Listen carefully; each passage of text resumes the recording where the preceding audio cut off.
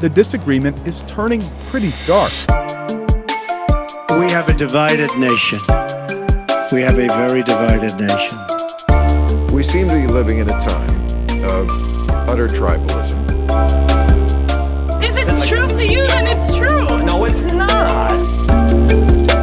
In order to be able to think, you have to risk being offensive. I mean, look at the conversation we're having right now. Nothing is as important as the truth of God revealed in Scripture. Welcome to Disagree With Me, a podcast dedicated to considerate conversations on taboo topics. My name is Angel Rodriguez, and I am your host. I'm sorry. As always, joined by the mysterious Mr. Caleb Powers. It just seemed like you were like tearing up or getting emotional. Like no. I just appreciate Caleb so much, and I'm just gonna. We're going with that. I'm just sucking in all the snot. It's winter in Wisconsin, or late fall or whatever. So now it's winter. Yeah, it's already winter, man. Yeah, it snowed today. Mm-hmm. It's been snowing a lot here in Idaho. Oh, brutal! Too much. It's not fun. Not fun at all. And today we're going to be planning the next American Revolution on this podcast. That's right. Or something like that. and Dan Worsham is here to do so with us. How you doing, Dan? Good. How you doing? Good, man. Good. I don't think we're going to be planning the next revolution, but we are going to be talking about basically like Romans 13 and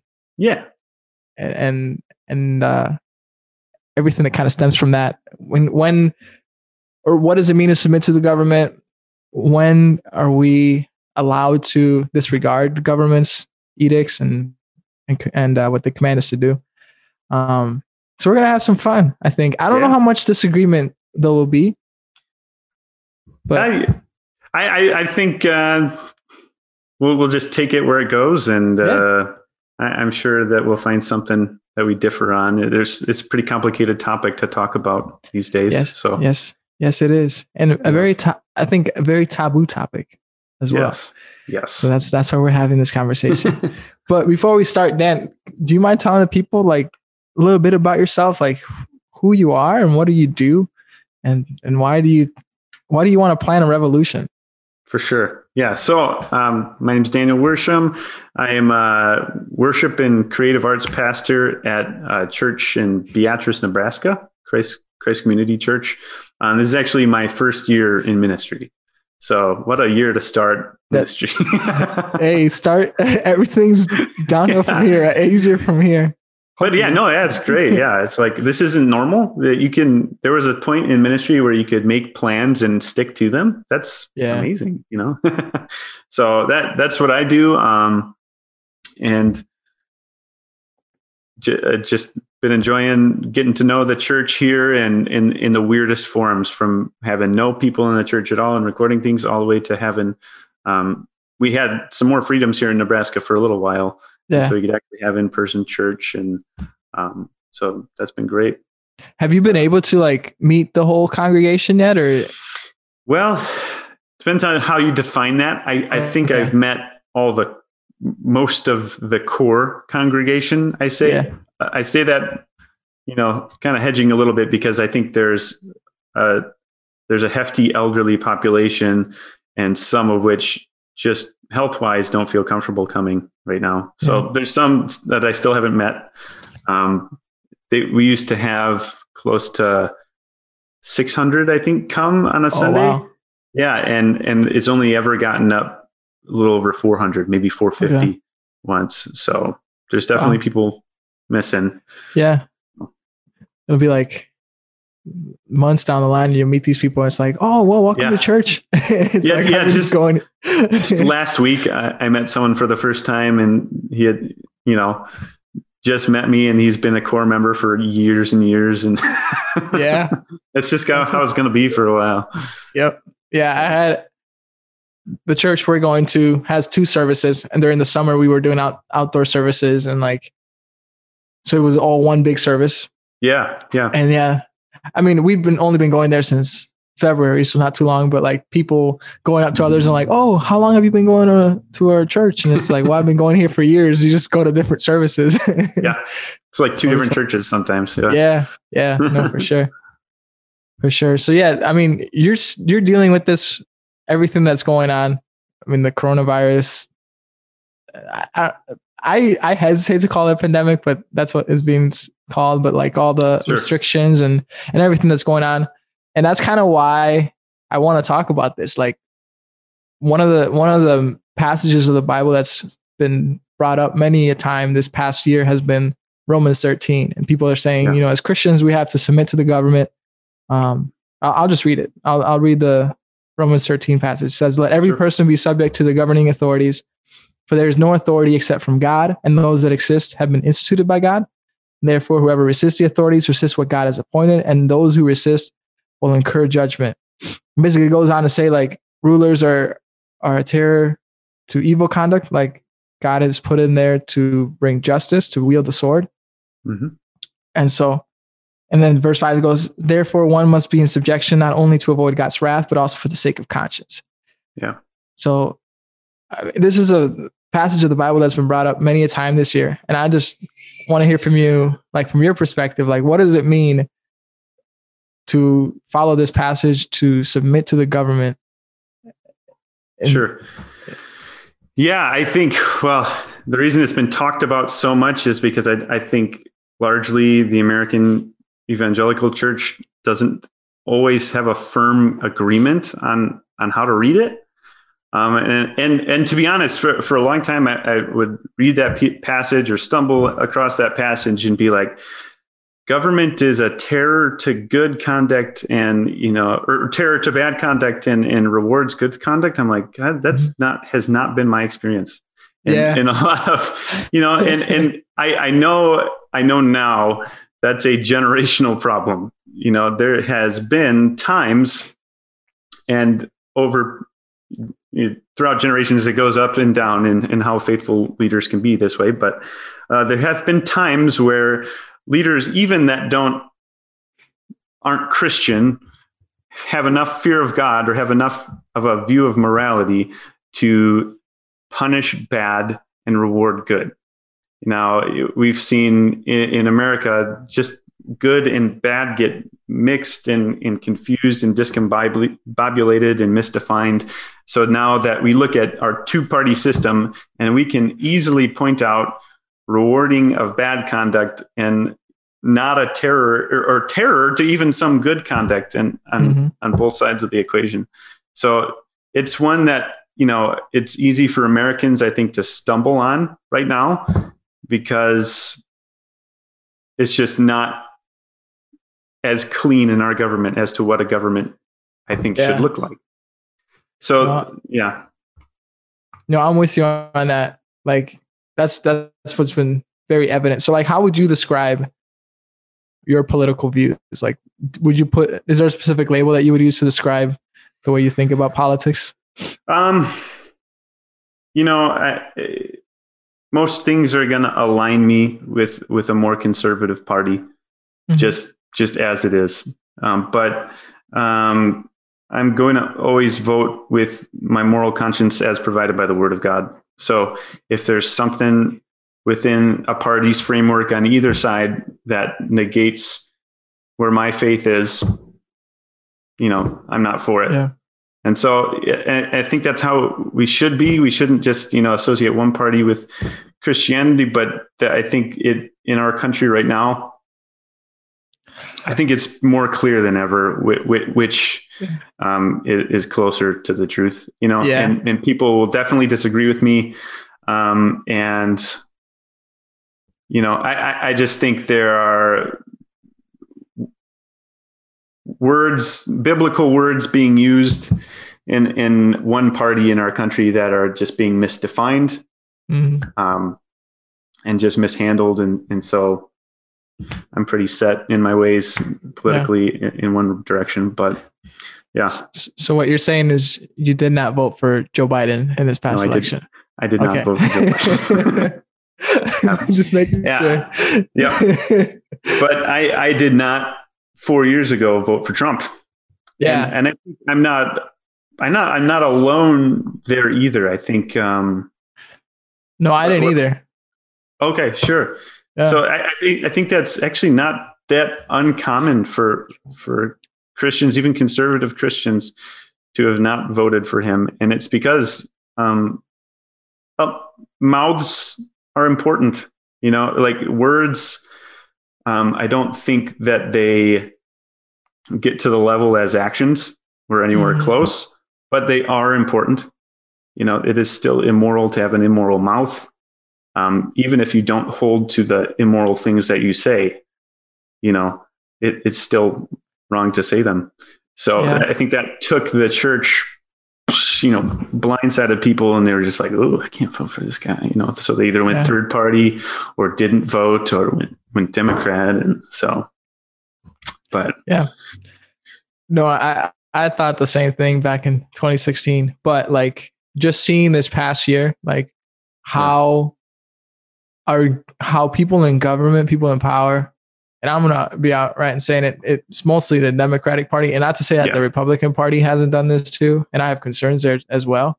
But like there is just, when the government saw the opportunity to take power from people, they have taken it. Like I remember back in March, it was like, 2 weeks to sow the spread, and here we are months later, right? And it's like there's obviously like you said, there's a party that's more susceptible to this kind of tyranny. Not to say that the Republican Party isn't, but like we've been seeing this. And so like in our state, for instance, like we were under a complete lockdown. Our governor, who's a Democrat, by the way, like he wants to continue, like if he could right now, everything would be shut down, but his power is kind of been checked and everything. So what, like, I guess that kind of brings us to this, right? Like specifically in the coronavirus thing, because it's like that's what we're living with right now, is the government saying, even if you wanted to, you cannot open your store or open your business or go to church without meeting these requirements. Yeah. Like, what do you think? At what point do we like submit to that, or do we kind of say, I don't think you have a say here? Yeah. So, I think that's a tough one.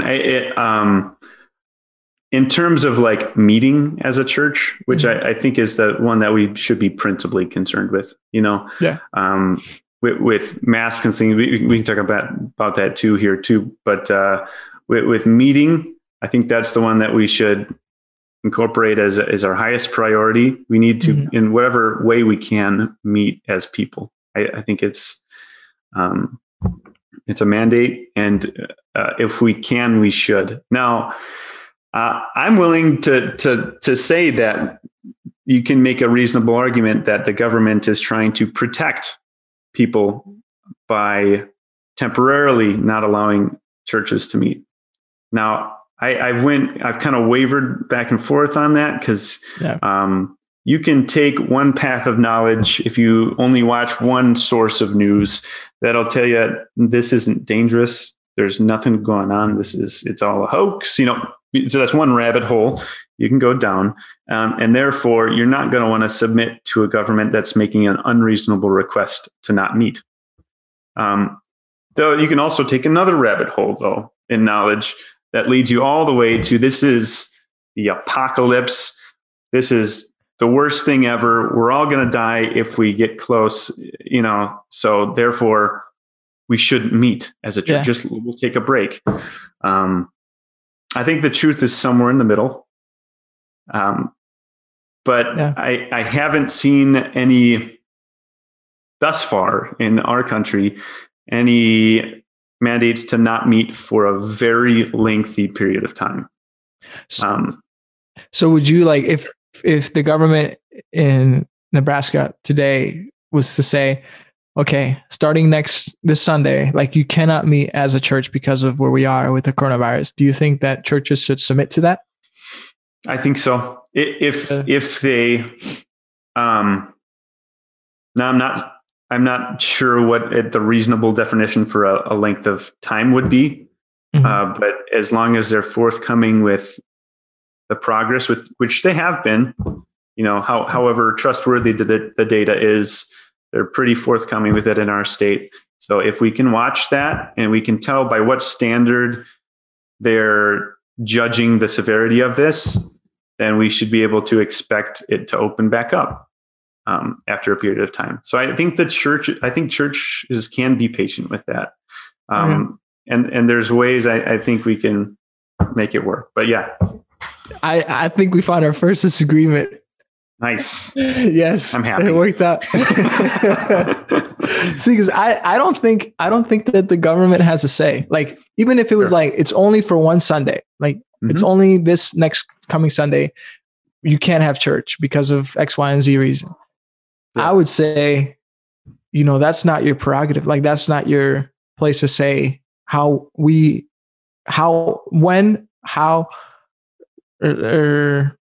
people can worship God at a given moment in time, because that's not the government's role. Because the government's role is to bring justice on the evildoer, and like we read before, right? Like, give approval to that which is good. Yeah, it's not to govern the worship of the church. But I think it is a mandate of the government to protect people too. Yeah. And so if that's their reasoning, I think that can be a legitimate reason. So even if you looked in ancient Israel, like Mosaic law, there was the ability of the government to take possession of your house. If there's some mold or whatever they call it growing on the wall of your house, they could seize your house and tear it down. Now, that's not their right. I think it is implied in scripture that there is such a thing as personal property. So why is it that the government can take your house? Because I think they bear a moral responsibility from God to protect their people. So and this is a big if we can't prove that they're not trying to do that, let me rephrase that. So if it looks like they're actually trying to protect people, even if they're maybe wrong about the science, wrong about the method, I think we should honor that at least to some degree. Okay. See that, because where I disagree is that with, at least in the Old Testament, like they're actually seeing like, okay, when you go into this house, I think it's like they scrape it off or whatever. And then if it grows back, you do it again. And then if it grows back, then you got to tear down the whole wall. Yeah. Like, but there's something there. Like, you can actually see it, right? Yeah. Like there's a disease there. Like, even with like the lepers, right? It's like, if they have a spot on their skin, right? Like, you're supposed to do something and then check it. You like cut it open and you like check it. If it comes back, then you do something else. But it's like, you can see it, like it's there. With the coronavirus, it's kind of like, even if you don't have it, because it would be different for me if it was like, okay, if we can acknowledge this person is sick, they should stay home. And I would agree with that. If you're sick, stay home. Right. Yeah. But it's like, we're just going to treat everybody as if they were lepers. Right. And I agree with you there that I believe this is not at all a biblical definition of quarantine. Yeah. I think you quarantine people who are sick. Like, you're right. Or people who are at severe risk should isolate. Yeah. I think that's right. And that is not what we've seen pulled on a worldwide level. No. So there's something to that. Now, if you have a government official who is deceived in one way or another, do you still honor his attempt to protect his people? So if he feels that this is what is in the best interest of his people, do we honor that? I mean, in as much as it, first of all, lines up with what scripture gives the government power to do. And then secondly, like, we live in we're supposed to live, I should say, in a nation of that has a constitution, and we have laws that are supposed to protect us or like acknowledge that we have rights that the government's supposed to protect. Yeah. I mean, from a biblical standpoint, if the government said you have to shut down your church, I would be like, no. And then like, even from a legal standpoint, I can't, like the First Amendment is very clear. Like the government cannot infringe upon your right to peaceably gather and to practice your religion. Like freely assemble. Right yeah. Freely assemble, freedom of religion. And I get that too. I guess it's something as a church we need to, I mean, with the whole thing when gay marriage became a big deal for the churches, suddenly every church and thing is like, how do we address this? And so many of them have some sort of addendum for their church, basically stating that, we have to stand firm in this as a church. I think very shortly, if not already in many churches, we're going to have some sort of addendum to the right to meet in some form or another. But back to your point, I think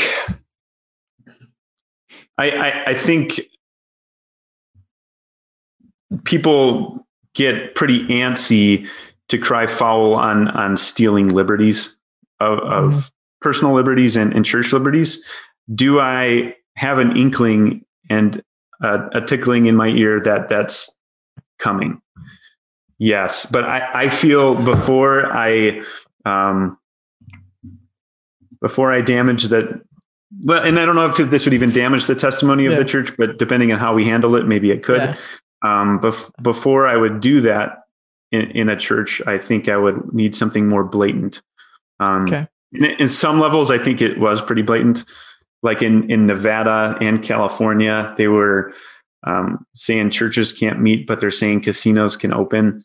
I would disobey that. Yeah, I would church. Yeah, or there's protests not being stopped in the streets and people gathering together. I'd go to church. Yeah. So I would too. Those are if there's any contradiction. Yeah.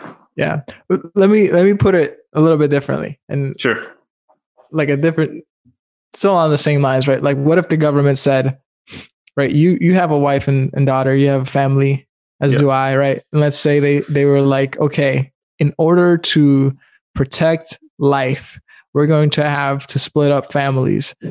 Husbands are going to be over in this area, and then the wives and children can stay home because the husband, let's say like you and let's say me, right? For instance, because I go to work, my wife stays home. I don't know if your wife does as well. Right. So our wives stay home, and they're like, okay, because your husbands go out and then come back in, we're going to keep them in a separate place. And you guys will stay home in order to protect you. Would you submit to that? That's a good way to put it. And there would have to be a really, really reasonable argument for me to buy that. One, because if it was for the reason of infection, I have no problem giving the infection to my whole family. I don't. We are one, Yeah, we're going to share the COVID. Yeah, we share everything, so it's fine. If I get it, my family's getting it. And if people find that unloving, but I bear responsibility for the health of my family, So for that, I don't know that you can make a reasonable argument for doing that. Okay. So for my mind, but for a church, you're a family. Yeah. We are different households. Yeah. So what if, I get what you're saying, but let's take like I think the principle applies, right? It's like, sure. Okay. You as a father, as a husband, like you're the head of your household, and God has given you this authority, right? Mm-hmm. The elders or the pastors at a church have been given this authority by God.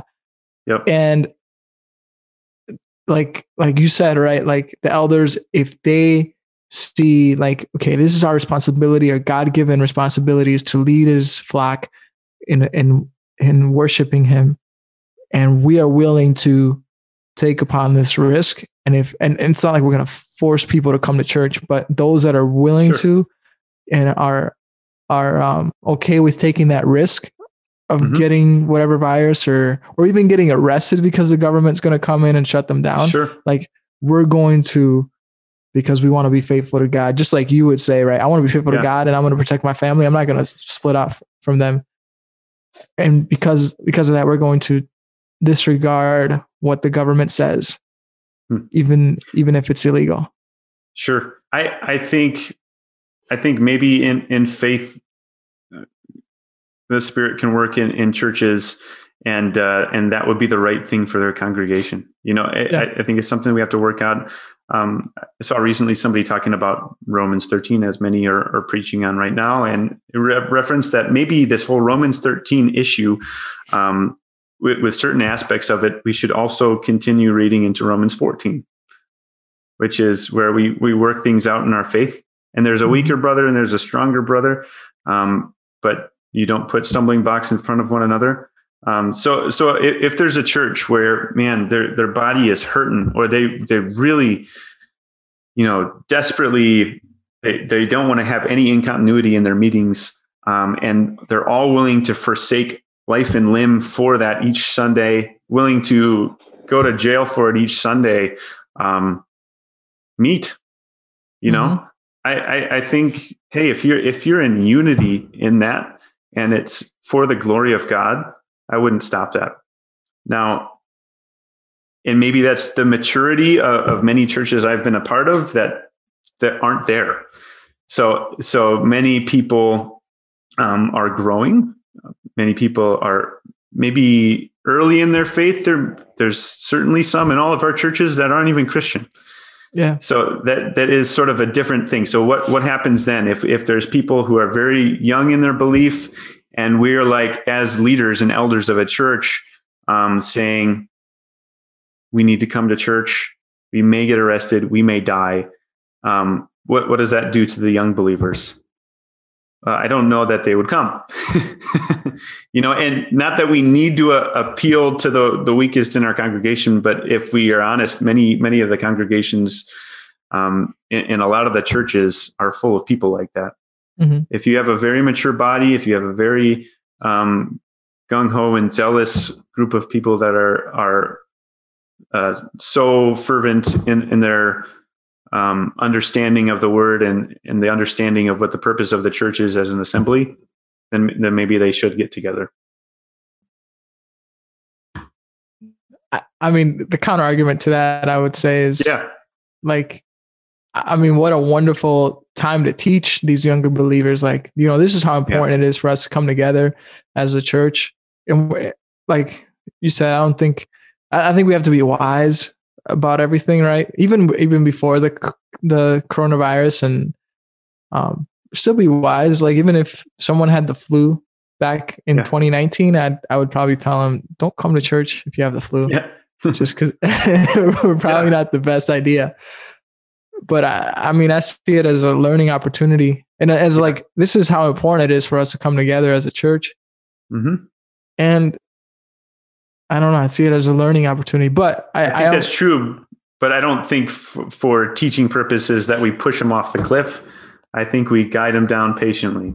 So this is trial run. I think we all know it, that this is a trial run of things to come.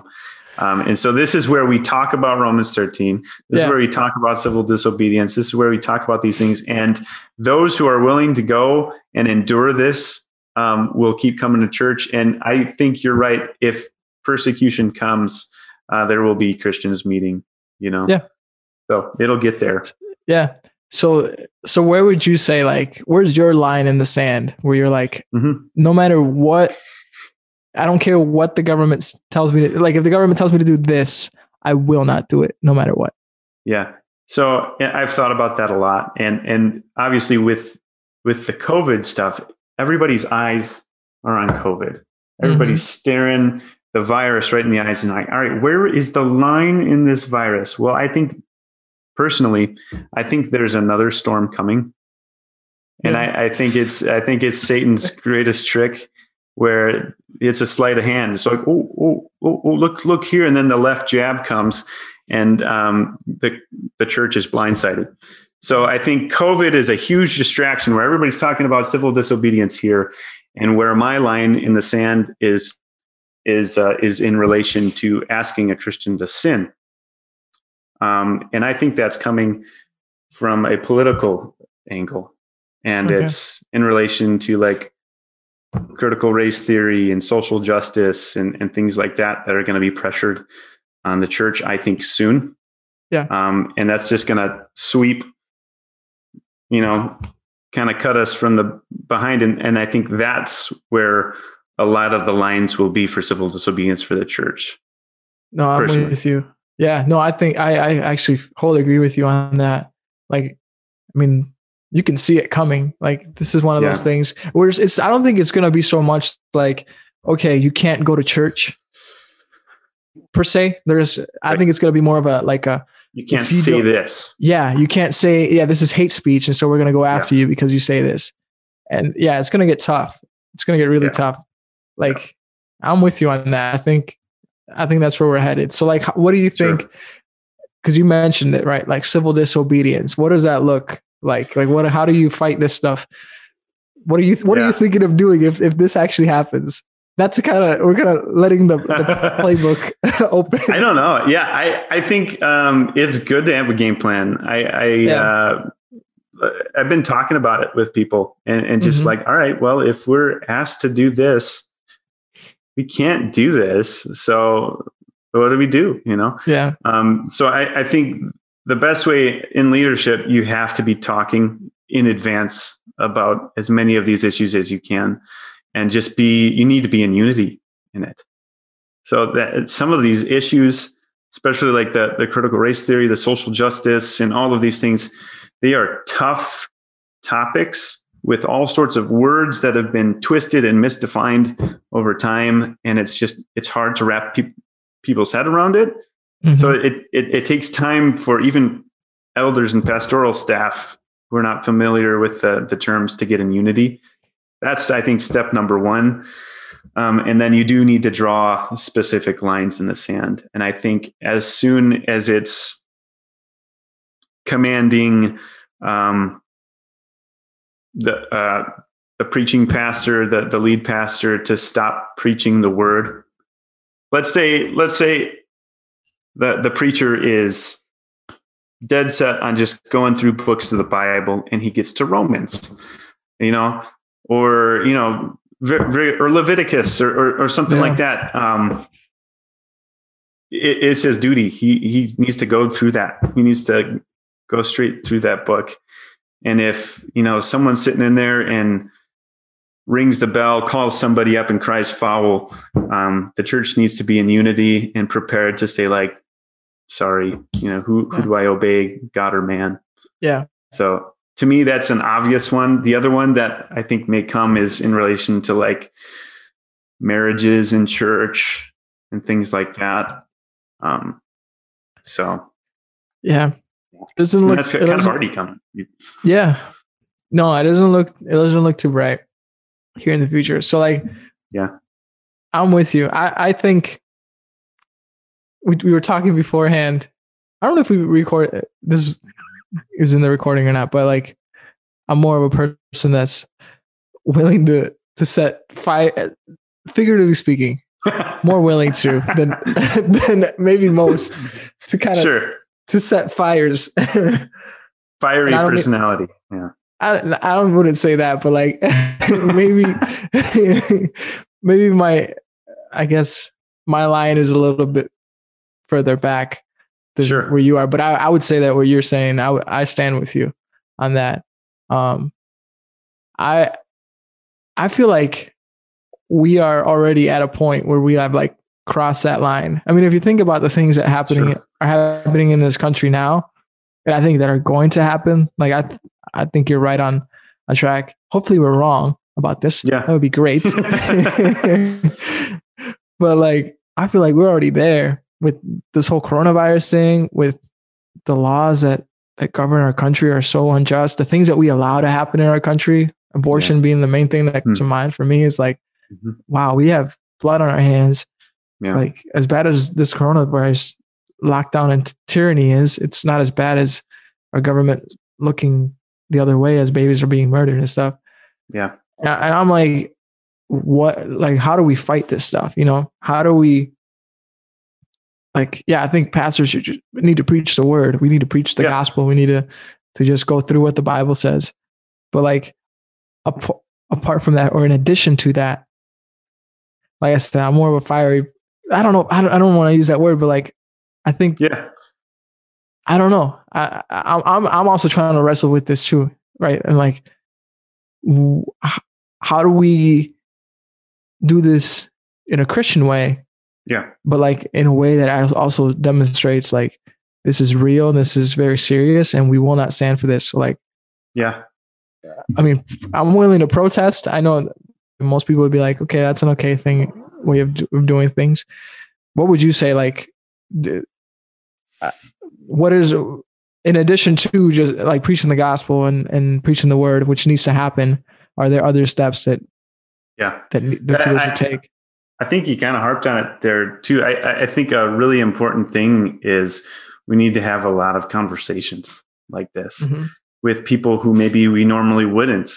One of the biggest tricks I think against the church is to just distract people from having serious conversations. And I can't tell you how many times in my life, being with friends and all sorts of people in my life, and where the conversation is totally quenched by these little glowing rectangles that we're all holding.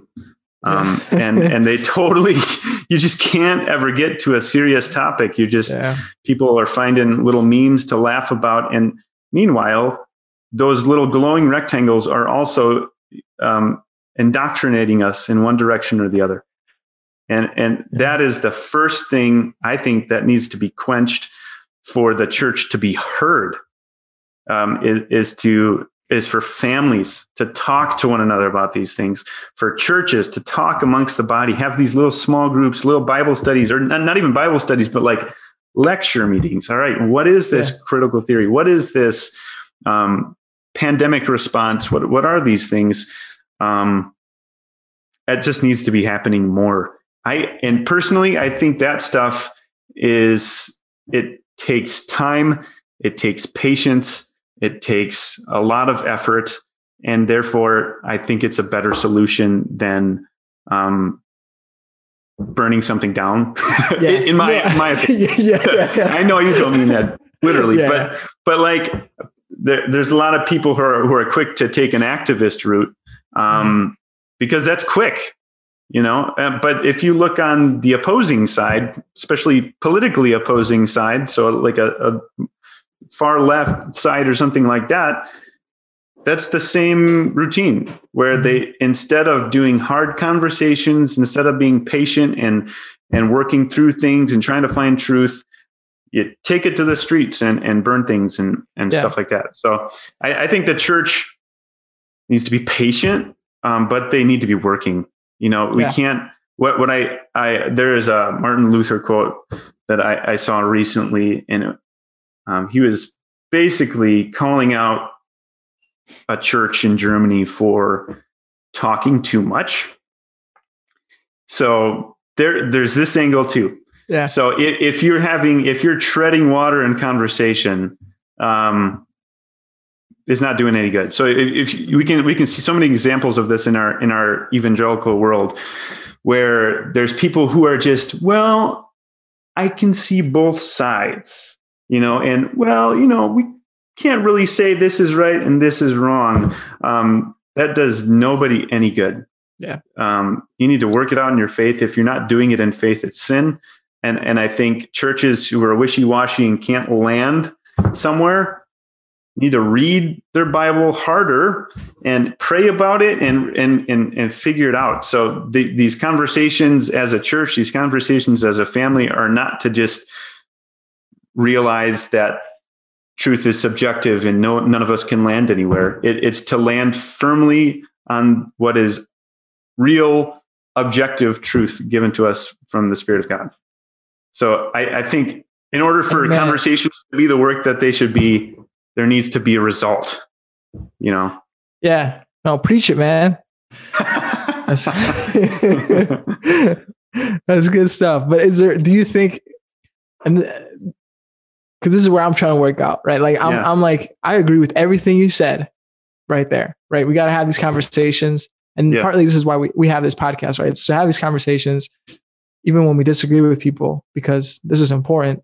Like, go out, preach the gospel, be faithful in our churches, be faithful in our houses, be faithful in our communities. But do you think that there's, and be patient as well? Because I think it's a long game. Like, I think Jesus wins in the end. Yeah. Right. Like, he is king, and like, Jesus is king no matter what. He's king. And he's sovereign. And obviously we have a long view. We have patience. Mm-hmm. Is there a point though where like we move into, I'm just going to say it, right? Like, is there a point where maybe something like violence is warranted? Yeah. I don't think so. And here's why. So you can point to different points in here. So violence, do you mean as the aggressors or as defenders? No. So where I'm at right now, and this is something that I've been honestly trying to work through. Sure. Like, I'm like, if I'm willing to be I think in defense, like, if, for instance, if the government wants to say, we're going to separate you from your family because of this virus, I would be like, no, you're not. And if you try to get into my house, I'm not going to let you in. Let's just say that. Yeah. Right. And I don't say that. I don't want that. And I'm not a violent person. I don't want that. Like, I want to live a peaceful life. But if it comes down to, no, we're going to remove you from your family, that's not going to happen. Like, I'm sorry. I think that's where I mean more by it. But then I also think about things like what's going on at abortion mills every day, right? Like, babies are being murdered. And it's like, and I've had conversations with people about this. And I want to make a disclaimer. I am not advocating for violence. I am not. Because we might get flagged for this or something. But like, I don't. It's like, is there a point where we say, no, we can't just let this happen. Like, I can't just if I see my neighbor being arrested or something for being separated from their family for something that they didn't do I just stand back and do nothing? And if enough of my neighbors are like, is there a point where we just say, no, we're going to fight against this? That's, I don't know. You can point to a lot of like members of our church history who have agreed with sentiments leading to violence and things like that. But I think we should also be looking to the head of our church as the prime example of someone who was accused for something that he did not do and was killed.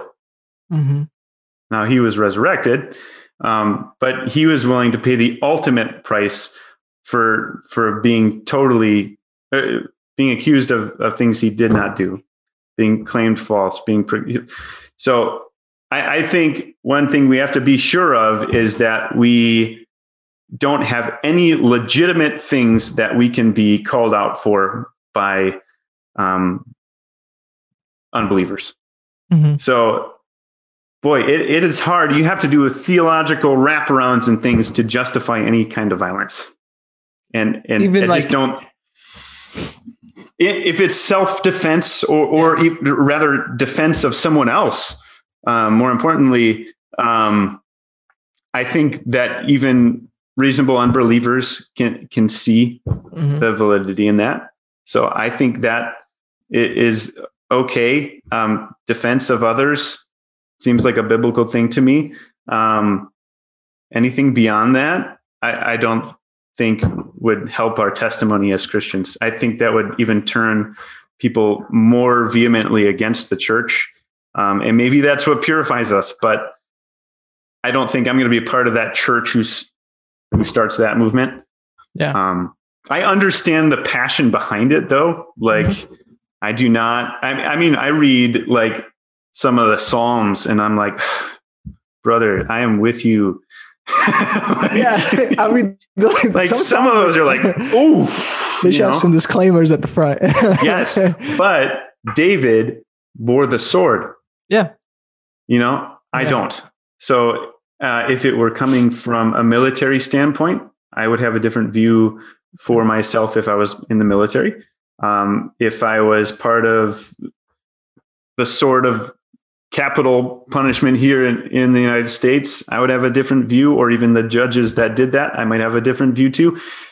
But as it is, I don't bear the sword. So, at least that's where I stand with it. Yeah. But I understand, like, people are, there's literally a genocide going on quietly in our country. Yeah. And people are sick of it. People are frustrated, but people also don't know how to convince people on the opposing side that it's happening. So when the arguments end, dogmatism begins. So I think that's sometimes happens. So if people just don't know how to talk anymore, they move to action. But I could be wrong about that too, but I just can't see any like New Testament evidence of like that being the trajectory for us. Okay. So, but maybe, yeah. No, I was going to say maybe not so much like storming an abortion mill. I don't think, I don't know, dude. I'm honestly like, I'm thinking through this. I'm like, I don't know. If it was a Nazi concentration camp, what would we do? Like, would we just, you know what I'm saying? Like, that's my thought. But like, what do you think about people that, because this has happened, that would like chain themselves to the doors or block the doors so that business wouldn't go on as usual? And technically that's illegal because it's private property. It's a private business. They're trespassing. They're prohibiting people from coming in and out. Like, what would you say to that? Like about that? Like, what are your thoughts on that? Well, I'm not going to stand in between a person like that and God. So ultimately they're going to be held accountable for what they've done. And of course I am too. So but I think that needs to be worked out in faith. So if they have any insecurities about a choice like that, let's say they did it, they got arrested and they're getting judged for it. If there is any bit of insecurity after having done that, then it may have been sin, and the civil disobedience there may have been done in vain because they were doing it for the publicity, or they were doing it because they like getting riled up and they like conflict or something like that. That wouldn't be doing it in faith.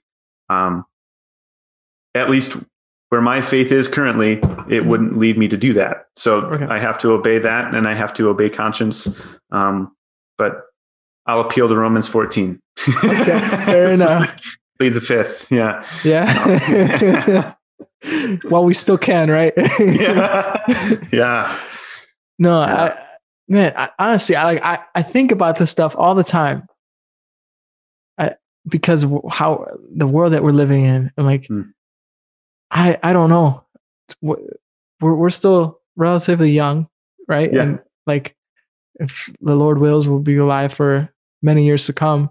And it's like, what's going to happen 10 years from now, right? Like, what are we going to be doing? And how are we going to, because if we follow the trajectory that we're going on right now, like, it's going to get bad. And how do we, like, what do we do? Do we just,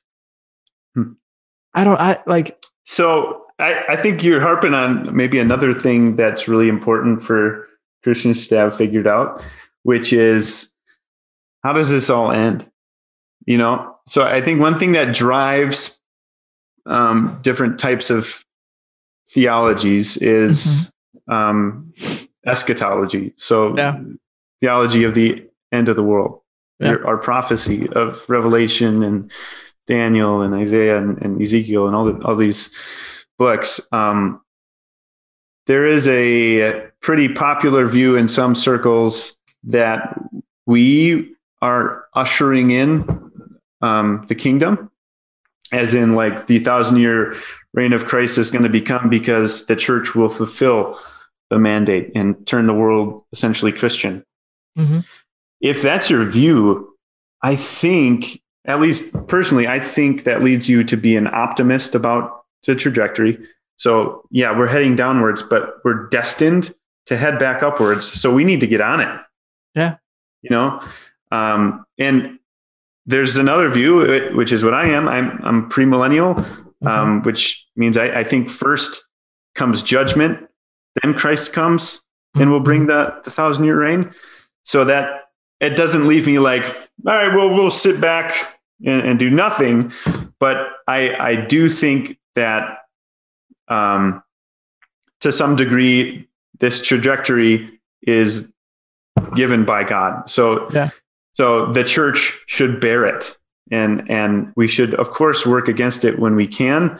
But I think there's a way to damage the testimony of the church and even cause more harm, faster harm, by trying to bear the load on your own shoulders as a church. That's my view. I could be wrong. But no, so I'm leaning more towards the optimist side. I wouldn't say wholeheartedly I'm post-millennial. I think I'm leaning that way. But if Caleb is getting some things ready, so that's why he's not piping in right now. But if he was still here, he would have a lot to say about eschatology. He's definitely very strong post-millennialist. Really? Yeah. Okay. Yes. Oh, that could be a fun convo. That would be good. Yeah. But I'm leaning more towards the optimist side of things. Sure. And that's why I think we would both agree, right? Like, we got to go out, we got to preach the gospel, we got to do these things. I don't know. I think in the grand scheme of things, like, this is a little blip, right? Like, it's like our sanctification, right? Like, it's the line is moving upward, the trajectory is upward, but there are moments in time when we stagnate. Yeah, it's kind of like a roller coaster that always goes up, right? It's taking steps, right? You go up, and I think I'm leaning more that way. It's just saying, I think that's where we are now. I mean, I think we look at the trajectory of history. So, like, maybe in American history, like, this might be the last decade. It might be the last year of America as we know it, you know? Yeah. It really could be, right? And I think, like, my, grandparents' generation would say, like, oh, it's long gone already. Yeah. Yeah. So that brings up another good point. Yeah. Because I think back to, like, our forefathers in America, right? Like the founding fathers, the people that started the revolution against the British, and their reaction to a much less tyrannical government in comparison to what we're dealing with today was a lot greater. And yet a lot of them were Christians, and they were known in England as the Black Robe Battalion, right? Because the preachers would preach about the injustices being done by the government, and then they pick up their muskets and go fight. Yeah. This might be another little rabbit trail kind of. This conversation is going all over the place. Like it. Yeah. Yeah. What do you think about that? Like, but the American Revolution and how they fought and the reasons why they fought. Yeah. I don't know that all the reasons behind the American Revolution were solely Christian. I know that some founding fathers were, and many of them at least had a fear of God, as in they're willing to acknowledge that there might be a deity, like Locke and Jefferson and some of those guys who are there, like, well, let's not say God-given, let's say whatever the words are for life. Anyways, intrinsically valuable life. Like, so I don't know that came from a purely Christian sentiment. Because I think to get to that point, you have to ignore that you're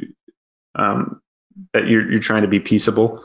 I think Christians stand firm, but that doesn't mean they stand firm, scream, holler, and yell. So I like Daniel in when he's doing his civil disobedience, he was standing in a window or kneeling in a window and praying so that everybody could see him. Yeah. That's obvious. That's bold. And he was obedient, but he wasn't screaming out maybe he was, maybe I'm wrong. He's like, maybe he was screaming, praying, dear Lord, who knows? But that's not how I read it. So that's where I'm at. Hey, it could be. Next time you read that passage, you got to screen read it. totally changed my view right there. And likewise, Shadrach, Meshach, and Abednego, like they stood boldly, they stood proudly in God, not in themselves. But they weren't rude, and they weren't. I think what can be seen in that type of integrity is still the humility from God. So we need to be able to stand in integrity and truth and still be blameless in the eyes of the accusers. So they can't point a finger and say, look what you did. And I think acting certain ways can be enough. Like our current president, or Donald Trump, when he speaks in this way, people just instantly judge him based on the way he says things. And I'm a married man, so I know it's possible to be right about something and still be very wrong. And what I mean by that is I can be totally right about the principle or the point that I'm driving, but if I say it ungently, unkindly, unlovingly, I'm wrong, not about the principle, but in the way that I spoke it. And so I think Christians need to be blameless in that. And so that's a hard mandate, because like these our accusers, are the people who are opposing the truth, are unrelenting and super loud. They are the loudest voices. But could you imagine like someone standing up to it calmly and just boldly declaring the truth, but not getting all angsty? What brings to mind is like some of these like political pundits, like people that got real famous in the conservative side, like Ben Shapiro and like Jordan Peterson and people like that. And they had an amazing ability to kind of talk and communicate these ideologies from the conservative side. But they would also really easily get riled up about stuff. And that would instantly, I think, disqualify their statements to people. People just shut their ears when they don't see gentleness or kindness. But people open their ears when they see boldness and humility.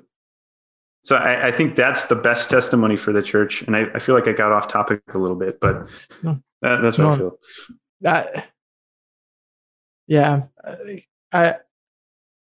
I agree. I think that as Christians, like we have the truth, and so we have to go boldly proclaim the truth boldly. But we have to like, and I'm sure you would agree with this, right? Like keep in mind, like what does it mean biblically speaking to be humble and to be kind, to be biblical, to be loving, right? Like because just standing up and preaching the gospel to people, as nicely as you may put it, as nice as you may say things, many people in our current climate would see it as hate speech, and you're the worst kind of person for even saying that there is such a thing as sin and that people are sinners and they need to repent, otherwise they will be judged by God for their sin. Like some people would see that as hate speech, just the fact that we would even say something like that. True. Yeah. And yet we got to speak it. We got to say what we got to say. Like I think to the example of the apostles, right? Like they get up after Jesus, or Peter, right, gets up and he basically says, "You people of Jerusalem, you're murderers. You killed the only righteous man that ever lived. You killed Jesus, the Son of God, and you need to repent." And I think knowing what we know about Peter, seeing his demeanor in the Gospels and stuff, like I'm sure he was very forceful and very forthright, right? I mean, as we read.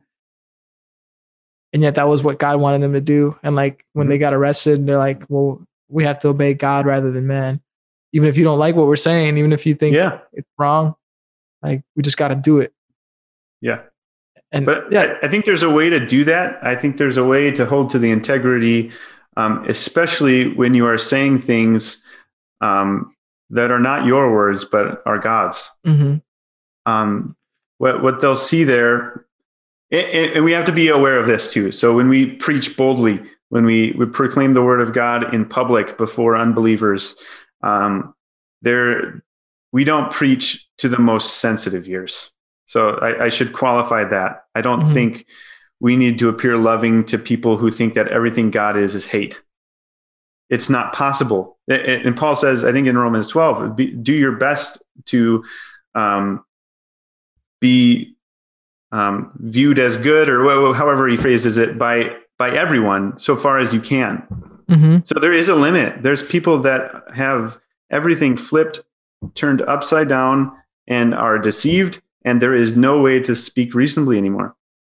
It's just not there until the Spirit of God gets a hold of them in their life.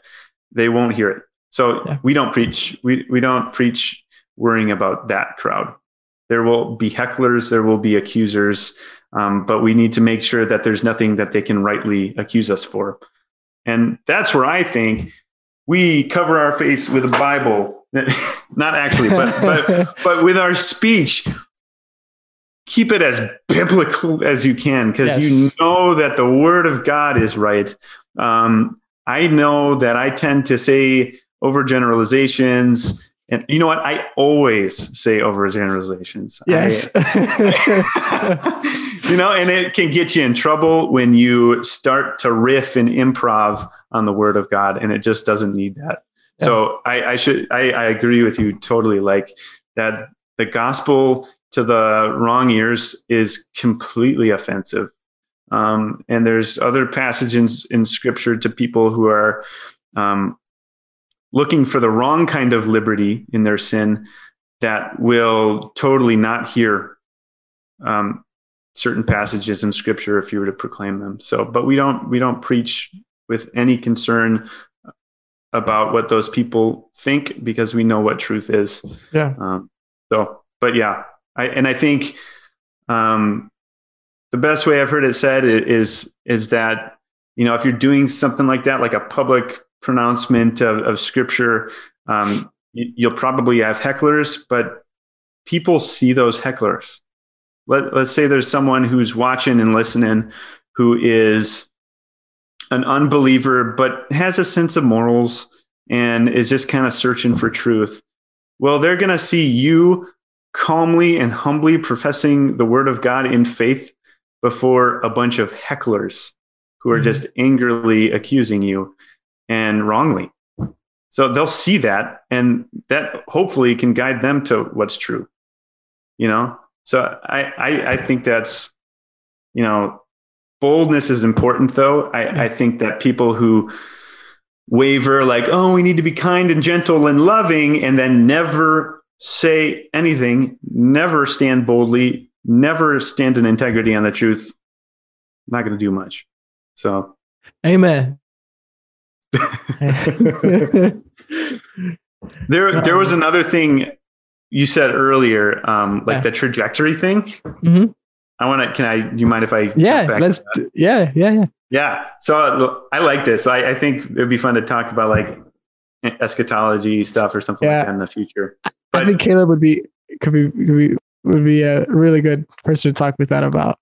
Nice. Yeah. It'd be fun.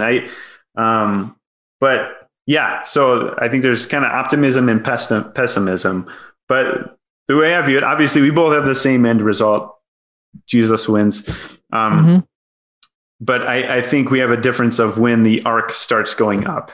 And I think personally, the church is the restrainer. So I don't know if you've seen, I think it's a verse in 2 Thessalonians, and it talks about when the restrainer leaves. Okay. Now, the way I interpret that, and I think there's enough biblical evidence to view that as the Holy Spirit in the church. So I would view that as the rapture, basically, where believers are gone, and therefore there's nothing to restrain evil.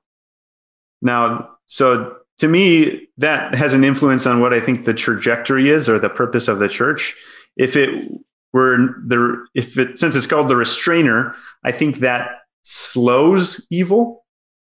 But I don't think it would be called the restrainer. I think it would be called like the reverser or something, if it were completely eradicated by itself. So that influences like kind of my trajectory. I would think it would look much like, or should, if the church is obedient, look much like Christ's ministry, where it's, it starts really popular and it gets heavier.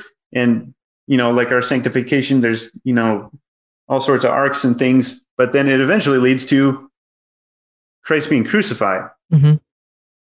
And then victory. So I view that as the same trajectory for church. So it would lead all the way down to persecution and rapture. Yeah. And then victory. So after judgment. I would see it as like Jesus has already won the victory on the cross. He's seated at the right hand of the Father. He's reigning. And I think it's 1 Corinthians 15, right? Sure. Yeah. The last, like he's putting all of his enemies underneath his feet. And this is why, this is a really important point to bring up too. I mean, it's all on the same topic, right? Like government, I think it's Psalm 2, right? Where like, all the kings of the earth are put under the feet of Jesus. Like he is king. Mm-hmm. And he's putting all his enemies under his feet. But are they there yet? Because I view that the same way as like our salvation. I think there is the eternal sense, the justification. I think then there's sanctification. That's the journey. And then the end result is glorified. I'm not glorified yet. So I don't see the church's mission is done or the victory won yet. Jesus won. Well, Jesus won, but we're not glorified yet. The church hasn't been brought to judgment and then renewed yet. So all of these things are yet to come. I think the victory's been declared, but yeah. No, but the Bible says, right, Jesus is king. He's seated at the right hand of the Father in heaven. Yeah. And he's putting all his enemies. And I think unjust government are the enemies of God. I mean, because and sin, he's putting all his enemies under his feet, and the last enemy to be destroyed is death. And then comes the end. I think that's what the Bible teaches. And honestly, Caleb would be the best to talk about this because he knows so much more about this. But like one of the points that he has, things that he has taught me, is, talking about like the book of Revelation and it being talking about a period before it was written before 70 AD, before the destruction of Jerusalem.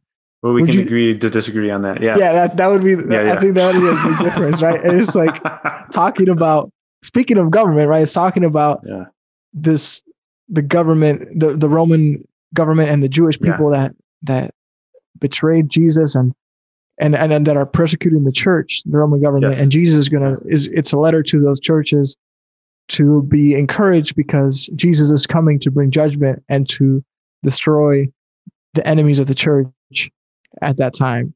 Yeah. So I would love to talk to him about that because that's a pretty hard argument. I think it's a pretty hard argument to make. And I don't think you can read both of the Thessalonians and still come with that answer. But I've heard it a lot. They call it preterism or partial preterism or something like that. Yeah. And I'm not there. I first of all, I just don't think it was written before 70. And I think it's possible that Peter was writing after 70. So, not confirmed, but okay, it's possible. It's like Twitter. It's like this claim is being disputed. Yeah. Oh, man. Do you have anything else that you want to say before we kind of wrap things up? We could go on for hours, but no, this is good. We're going to have you back. I say that about everybody, but no, we gotta have you back, and I'll be a fly on the wall. That'd be fun. That'd be a fun one though. Eschatology. That would be good. And I think we covered a lot of different things. That's for sure. We didn't know where this conversation was going to go. Which is great. I like it. Yeah.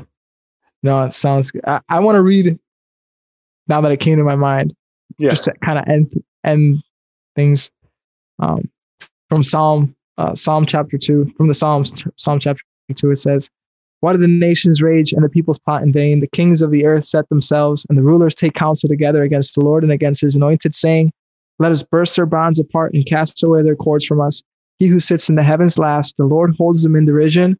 Then he will speak to them in his wrath and terrify them in his fury, saying, as for me, I have set my king on Zion, my holy hill. I will tell of the decree.